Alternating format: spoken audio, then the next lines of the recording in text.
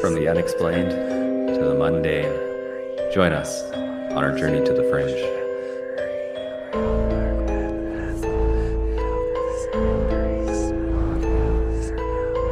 Hello and welcome to Journey to the Fringe. Like a good old turnip jack-o'-lantern, we are telling the old and creepy stories as they are meant to be, not those flashy pumpkin boys you see today. They're lies told to you by Big Pumpkin. We are your historically accurate podcast hosts, Taylor and Chelsea, and today we get our annual Halloween creature feature. Yay. We got quite a few to get through, so I think the best way to start this is just get right into it. Yeah, no fluff. Okay, I just gotta get right to it. We have no time. There's too many creatures. Correction. Let me tell you the story of the Flatwoods Monster. And with that, I hope we've never already told that story. I think we might have. I don't think we did. Does it involve an interrogation? No. Okay, then I'm thinking about somebody else. Yeah. Okay. The Flatwoods Monster, aka the Braxton County Monster or the Phantom of the Flatwoods, is an alleged unidentified extraterrestrial or cryptid of some sort. Something's going on with it that's weird. Reported to be sighted in the town of Flatwoods in Braxton County, if you didn't already get that from all the names that it has. And this is in West Virginia. Something else is in West Virginia.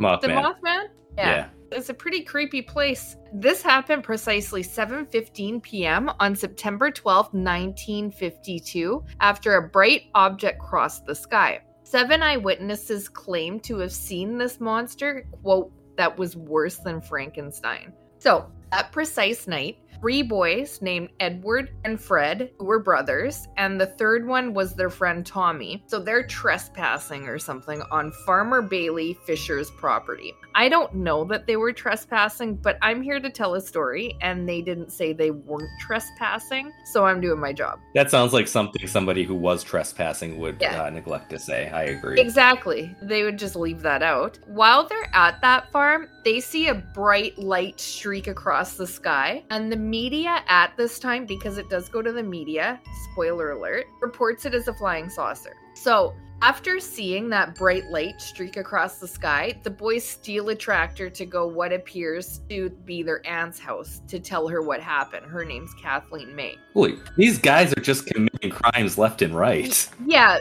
I know. And in this story, at least, and they may not have stolen a tractor per se to go tell the aunt about this, but in all the stories, it doesn't say. So I'm just taking some artistic journey to the fringe liberties here to make the story ours. So okay, just throwing it in the face of my intro. I get it. Yeah, exactly.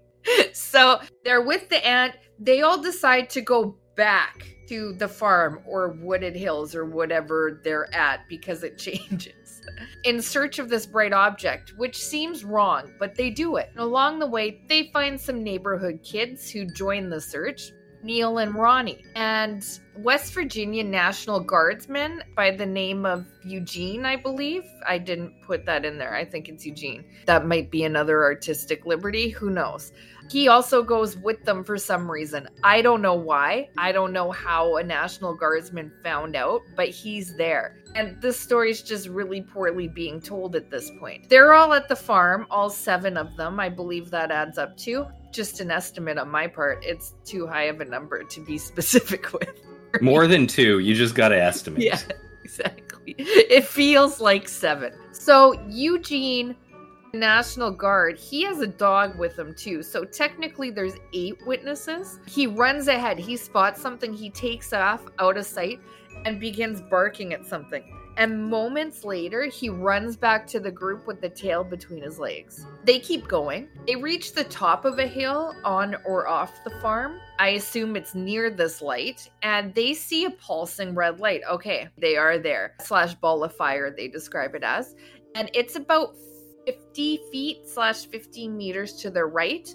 And they also detect a pungent mist that makes their eyes and nose burn. They're seeing that light. Now, They're also seeing to the side of this what Kathleen describes as, quote, a fire-breathing monster 10 feet tall with a bright green body and a blood-red face that's floating towards them from between the trees, backlit by a large pulsating, but it's backlit by another ball of fire. The creature emits a shrill hissing noise before gliding towards them, changing direction and heading back towards the red light. Eugene says that he initially thought it might be an opossum or a raccoon. I wouldn't think that's how one would appear. I've never heard of them doing that. No, neither. Not once. Until he shone his flashlight on it. It was then he saw the monster completely, and it had a green body that he said seemed to glow, I guess even with the flashlight being shone on it. The group stares at the monster in terror for a moment before screaming and running away, looking back over their shoulders to make sure it wasn't chasing after them. The monster, they said, gave off an overpowering metallic odor that the witnesses found nauseating, and according to Kathleen, they vomited for several hours after the encounter. It could also be shock. Subsequent investigation turned up little physical evidence, although a local sheriff, Carr, and his deputy, Burnell Long, did claim to smell the strange metallic odor still while they were searching the area. A. Lee Stewart, a co-publisher of the Braxton County Democrat, a local newspaper, returned to the site later that evening with lemon and also admitted to noticing an odd odor.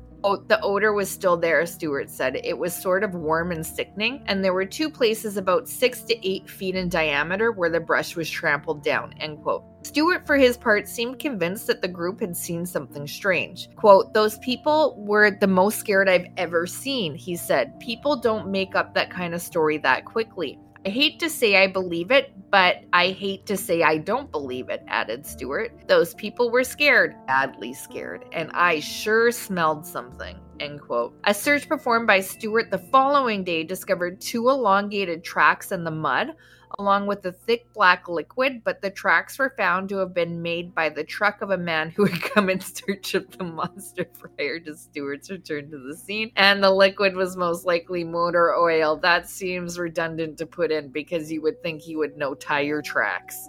However, in the days after the event, other witnesses came forward. A mother and her 21-year-old daughter claimed to have encountered a similar creature with the same strange odor a week prior to the original sighting, which reportedly resulted in the daughter being shaken so badly that she spent 3 weeks in the Clarksburg hospital. Eugene Lemon's mother said that at the approximate time of the saucer sighting, her house had been violently shaken and her radio cut out for 45 minutes. And the director of the local board of education claimed that he had seen a flying saucer take off at 6:30 a.m. the morning of September 13th. The authorities ultimately decided that the flying saucer the May boys had seen was a meteorite, since the sighting took place during a meteor shower that was occurring over a 3-state area at the time. And that's pretty specific for a meteor shower. And the monster sighting itself was reportedly written off as mass hysteria involving a mundane animal, possibly a barn owl. Despite that, the witnesses did not recant their testimony, and the Flatwoods Monster is widely considered one of the most fascinating reported encounters with a UFO occupant to emerge from the 1950s. If you've never seen, you probably have seen this. Just to describe it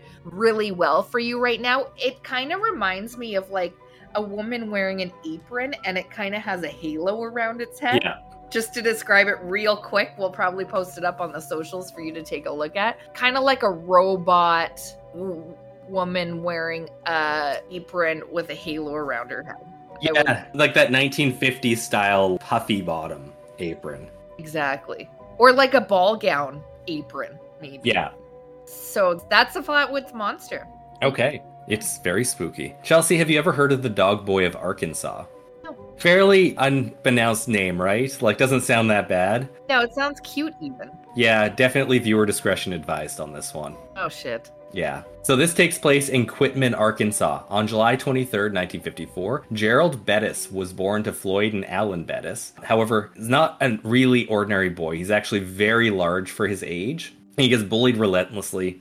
He's really peculiar, too. He's prone to bouts of rage, often in public, and many people feared him. He was private and solitary. As he grew up, he became even more withdrawn. Reason he's called Dogboy? He collected stray cats and dogs, kept them in the family house, and tortured them. The neighbors knew him as Dogboy because of this, and they heard animal cries throughout the night. Not what I was thinking. That's awful. And what Gerald left behind of these creatures was inhumane. The neighbors were terrified of Gerald, and one woman once said, quote, "If you had ever seen his eyes, they seemed to glow at night," end quote. He was not human, but something all the more animalistic. Gerald became increasingly unhinged as he got older. One day, animals were no longer enough as his subjects of cruelty, and he soon set his torturous sights on his desperate parents. They would suffer Gerald's wrath. They would pay the consequences. And this once idyllic home on Mulberry Street would go down in history as the stuff of demented, haunted nightmares. Gerald kept his parents locked in the attic. He didn't feed them until he decided it was time to feed them. The abuse was clear to see. At one point, Gerald threw his father out the second-floor window. Gerald's father died in 1981 amid a cloud of rumors. Some say he died of pneumonia.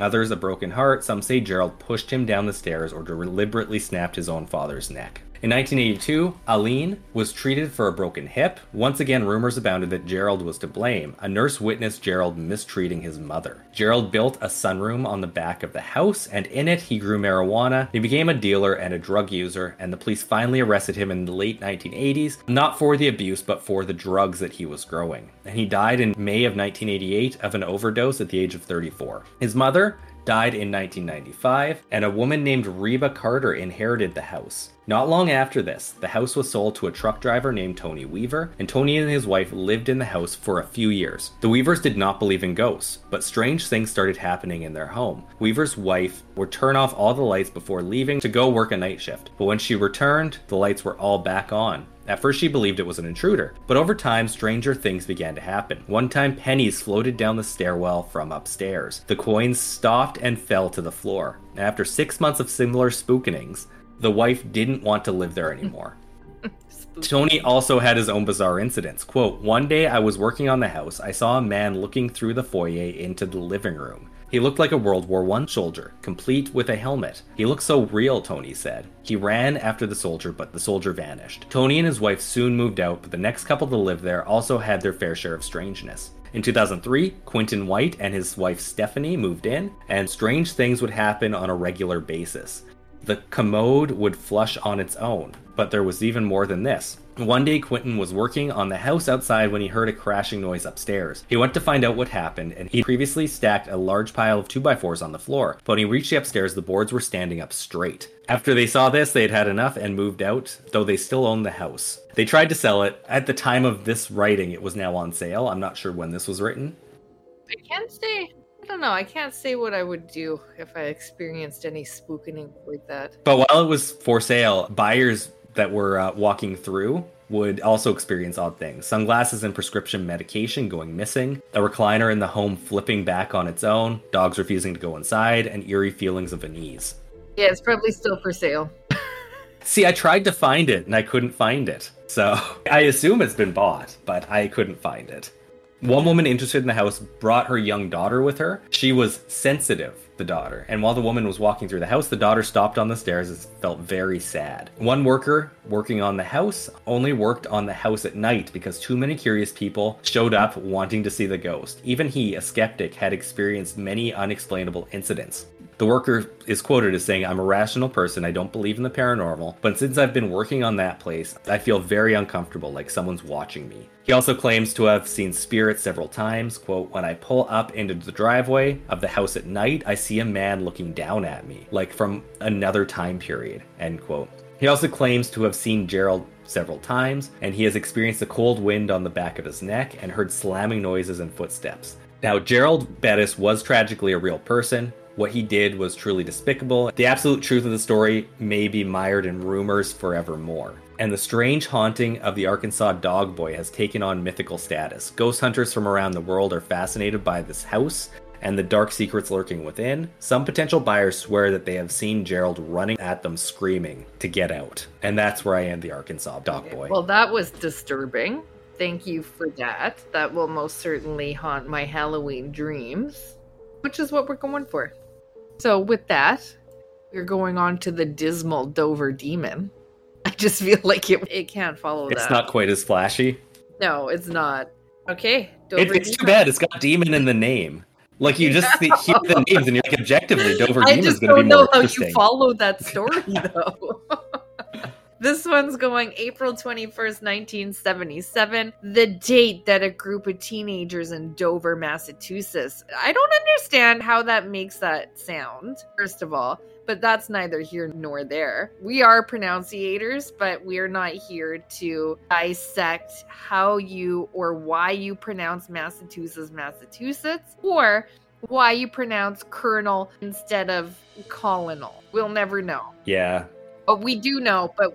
We kind of do know. But it's a secret of the podcast. Yeah. First encountered the creature that cryptozoologist Lauren Coleman would eventually dub the Dover Demon. There were 3 separate sightings of this creature. The first sighting is the Bartlett sighting. On the night of April 21st, 1977, Bill Bartlett was driving in his Volkswagen with friends Mike, and Andy. We never go into last names. I think that should be our thing. All of whom were 17 years old. At about 10:30 p.m., the 3 young men were headed northward on Farm Street when Bartlett spotted what he at first thought might be a dog or a cat on top of a low stone wall. He quickly realized that his initial impression was inaccurate and the VW's headlights illuminated the entity. The creature Bartlett saw stood there 3.5 to 4 feet tall and had a large watermelon-shaped head with 2 large round eyes that shone like 2 orange marbles. Its oversized head was supported by a thin neck that led to an oblong torso from which sprouted long, spindly limbs. It was humanoid with 2 arms and 2 legs and unusually large hands and feet, I guess, as well as the head. The being's skin had an odd texture like wet sandpaper, said Bartlett, and was peach-colored, although it whitened somewhat at the extremities. Neither Bill nor Andy saw the creature. No. Andy or the other guy. There's 3 of them. Mike? There's so many Mikes in the car. One of them Andy had to be and Mike. Andy and Mike. Bill saw it. Andy and Mike did not see the creature, both claiming to have been distracted by other things at the time, although they both vouched for the sincerity of their friend's emotion at the sighting. So, what had their attention while Bill is probably screaming his ass off about this weird thing that he's seeing? What was so important is what I immediately am wondering. He notices it in a lot of detail. If it was just a quick pass by in his Volkswagen, super strange. That's the first sighting. That's the Bartlett sighting, because Bartlett was with 2 other people, only he saw it. Next is the Baxter sighting. Around 2 hours later, 15-year-old John Baxter was walking home from his girlfriend's house along Millers Hill Road. After walking for about a mile, Baxter said that he noticed a silhouetted figure approach him on the side of the road. At first, he suspected that it might be a local boy who lived on the street. Baxter called out to the shadowy being, but received no response. When they were approximately 15 feet apart, the silhouette stopped. Baxter again called out and received no response. When he stepped towards the figure, it scurried quickly off the road. He chased it down the roadside ditch, but stopped as he saw it outlined against an open field. Baxter described roughly the same creature as Bartlett, with its oversized head and long spindly limbs. This time, although the being was standing, using its long fingers to grasp the trunk of a tree it was leaning on. Its weirdly long toes contoured to the rock beneath its feet. How is he seeing this detail? Baxter didn't report any glowing eyes, but the creature made him very uncomfortable all the same, and he backed up the road and quickly walked away. I would have been fully surprised if he said, I wasn't scared at all. Now, had it had glowing eyes, I would have been terrified, but... Yeah, that's true. And it seems to me then that it didn't have eye glow, it was just the reflection that it was... Yeah, because they were driving a car in the first one. Yeah, that's what I'm thinking it sounds like. The last sighting is the Brabham Trainter sighting. This is the next night. Abby Brabham, 15, was being driven home by Will Trainter, 18, and he spotted something in the road. Brabham, too, described a strange creature with a large ovoid ovoid head and long, spindly limbs. Yeah, ovoid, like egg-shaped. Okay, she said that the being was missing all facial features except for its eyes. That's creepy, which were round and glowed bright green, a color which she steadfastly insisted on to investigators despite its idiosyncrasy. Painter caught only a fleeting glimpse of the creature and said he saw something with a large head and tan body crouched in the road. So that's that sighting. All 3 sightings, people who saw them drew sketches of the alleged creature. Bartlett wrote on his sketch, famously in regards to the Dover demon, not just like general famous, but in regards to the specific cryptid famous. Quote, I, Bill Bartlett, swear on a stack of Bibles that I saw this creature, end quote. According to the Boston Globe, the locations of the sightings plotted on a map lay in a straight line over 2 miles. Investigators Lauren Coleman, where it gets its name, Walter Webb, Joseph Nyman, and Ed Fogg were unanimously impressed by the witnesses, especially Bartlett and Brabham. The Dover police chief Carl Sheridan went so far as to describe Bartlett as an outstanding artist and reliable witness. Parents, teachers, and other community members came out in support of the teenagers, and it was generally agreed that they were ordinary kids who had witnessed something extraordinary. Explanations for the Dover demon range from an escaped monkey to a baby moose to a fox with mange, although those mundane conclusions never held much water with investigators. A paranormal hypothesis was equally difficult to present since, as Webb wrote in his report on the case, nor does it fit the known patterns of ghosts, fairies, or UFO knots. A snowy owl based on size and plumage, which would have reflected the yellow headlights of older cars as the peach color described by Bartlett. In addition, the long spindly arms and fingers of the supposed creature could be the partially open wings and the splayed feathers of the wingtips of a snow owl. Police told the Associated Press that creatures reported by the teenagers, quote, were probably nothing more than a school vacation hoax, end quote. Skeptic Ben Radford had suggested the sighting may have been influenced by the pop culture at the time. 1977 was the year for big-headed client-type creatures, end quote. That's weird. The Dover demon is a true enigma, wrote Webb. An animate anomaly.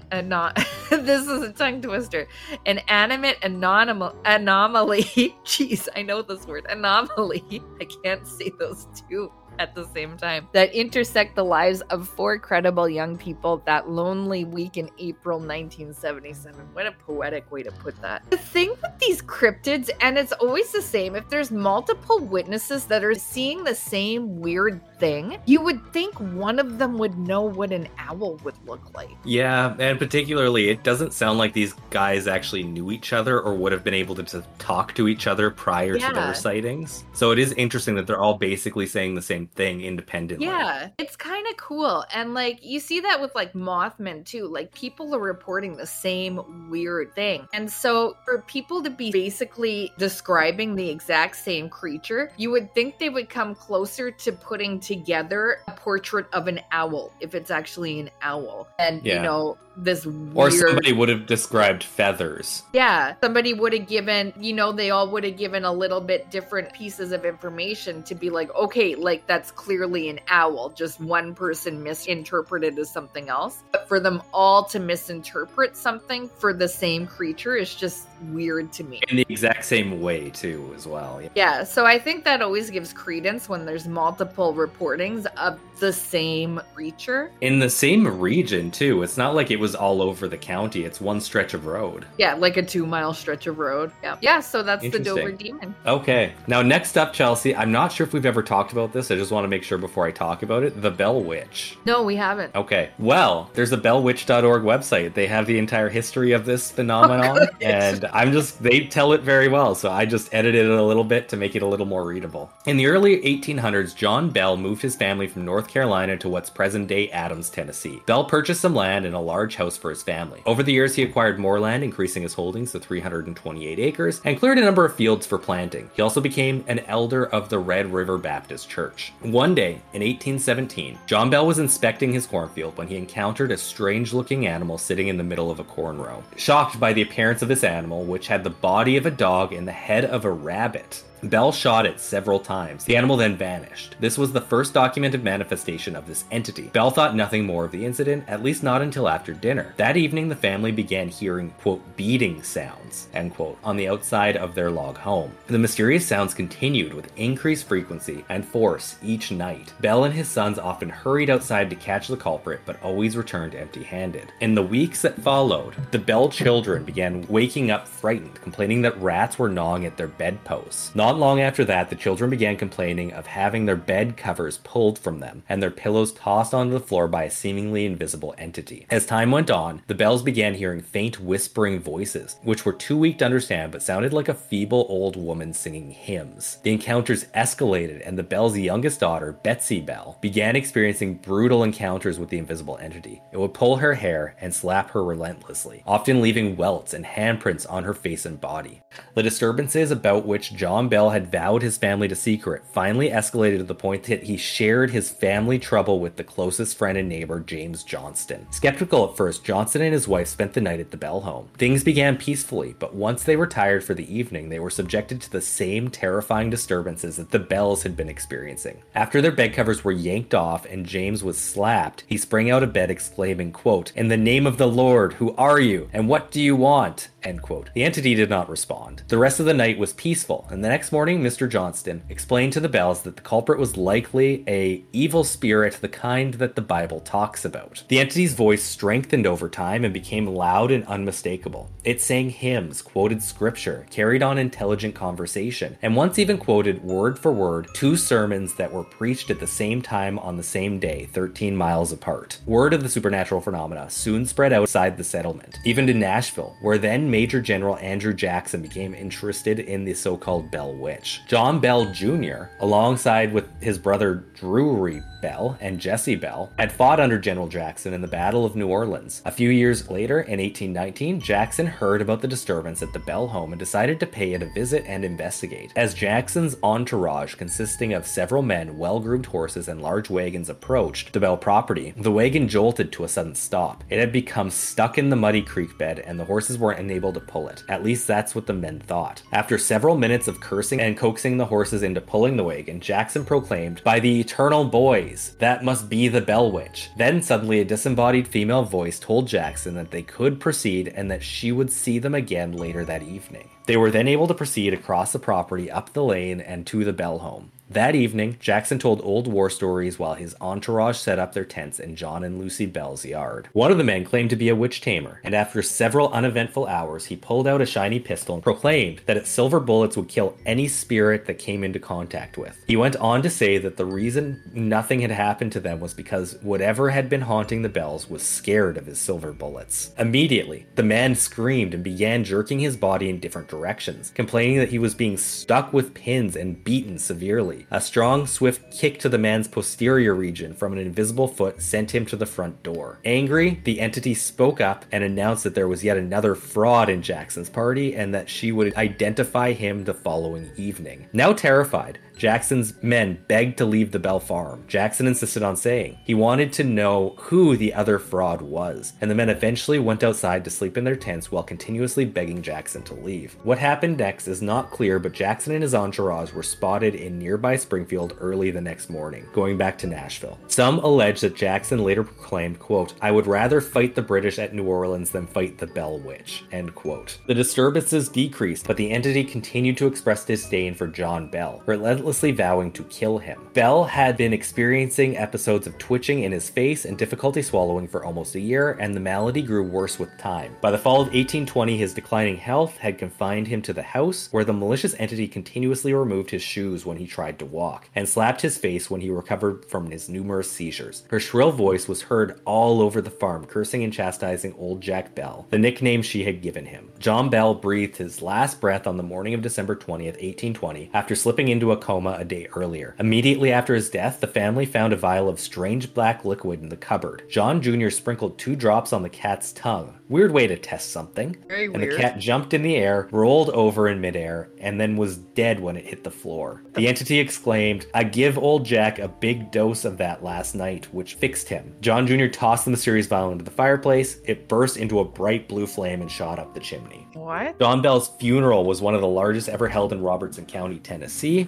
People attended from miles away, and 3 preachers eulogized him. As the crowd of mourners began leaving the graveyard, the Bell Witch entity laughed and sang a song about a bottle of brandy. Her fervent singing didn't stop until the last mourner had left the graveyard. The entity's presence was almost non-existent after John Bell's demise, as though it had fulfilled its purpose. Over time, Betsy Bell became interested in Joshua Gardner, a young man who lived nearby. With the blessing of the parents, they decided to marry. Everyone was happy about their engagement, except, of course, the mysterious entity became furious and repeatedly ordered Betsy to not marry Joshua. Betsy and Joshua's former school teacher, Richard Powell, had been noticeably interested in Betsy for some time and had expressed interest in marrying her when she became older. That's really gross. By some accounts, Powell was 11 years Betsy's senior and was a student of the occult, ventriloquism, and mathematical genius, and well-versed in horticulture and geology. He was secretly married to a woman in nearby Nashville, Esther Scott, during the time he lived and taught school at Red River, and expressed his unwavering fondness for Betsy Bell. According to early accounts, Powell politely expresses his disappointment with Betsy's engagement to Joshua. In April of 1821, shortly after Betsy Bell had broken her engagement, the entity visited John Bell's widow, Lucy Bell, and told her that it was leaving but would return in 7 years. The entity returned in 1828 as promised. Most of the return visits centered on John Bell Jr., with whom the entity discussed the origin of life, civilization, Christianity, and the need for a major spiritual awakening. Of particular significance was its prediction of the Civil War and other major events, some of which she missed. The entity bade farewell after 3 weeks, promising to visit John Bell's most direct descendant in 107 years. The year would be 1935, and the closest living relative at the time was Nashville physician Dr. Charles Bailey Bell, a neurologist and John Bell Sr.'s great-grandson. In 1934, Dr. Bell published a book about the Bell Witch, likely to raise awareness of the spirit's impending return. The book contains the first ever account of the alleged confessions between the entity and John Bell Jr. in 1828. The author's father, Dr. Joel Thomas Bell, had allegedly taken notes during the conference and upon his death passed them down to him. Dr. Bell published no follow-up to his 1934 book, and he died in 1945 and is buried at the Bellwood Cemetery in Adam, Tennessee. We don't know if the Bell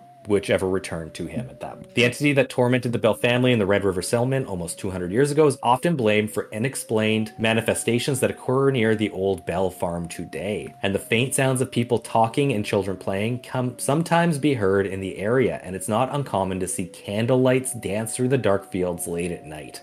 Photography is especially difficult. Some pictures taken in the area show mist, orbs of light, and other phenomena, including human-like figures who were not present when the pictures were taken. The cause of the Bell family's torment 200 years ago, along with today's continued phenomenon in the area, although to a lesser extent, remains a mystery, and numerous theories have been put forth, but all have been debunked. However, most researchers agree that something had to have caused the incident at Red River in the early 1800s that gave rise to the Bell Witch legend as we know it today. I just thought that was a creepy story. That is a creepy story. I think the creepiest thing about it, I mean, I can't imagine having the blankets pulled off of me personally, but that weird creature at the beginning. Yeah, half dog, half rabbit. Yeah, it's like a skinwalker. It did remind me of the Skinwalker Ranch story at the beginning. Yeah, which is creepy. Good story. I like that we had a haunting in there. Yeah. Somewhat possession too, because of the hitting and whatnot and seizures. It also hit on mystery fluid. Yeah, often overlooked. Very much so in the paranormal community. Well, that is our creature feature. I hope you guys are ready for your Halloween, where the veil between the worlds is at its weakest. You have a truly creepy time. Get into the spirits. And I have been Taylor, here with Chelsea. We are Journey to the Fringe. Thank you all for listening, and we'll see you next week. Bye. P.S. Stay away from crossroads on Halloween. Yes. Thank you for listening to Journey to the Fringe. If you have liked what you have listened to, please like, share, subscribe, or follow, depending on what venue you are listening to us through. Also, please, if possible, leave a 5-star review, as that really helps us in the algorithms. Should you wish to interact with us, please check us out on your social media of choice. I bet you we are there. And if you really want to communicate with us and give us ideas for new episodes, or tell us that we're wrong and terrible, either way, please send us an email at journeytothefringe@gmail.com. For now, I'll see you in the next episode.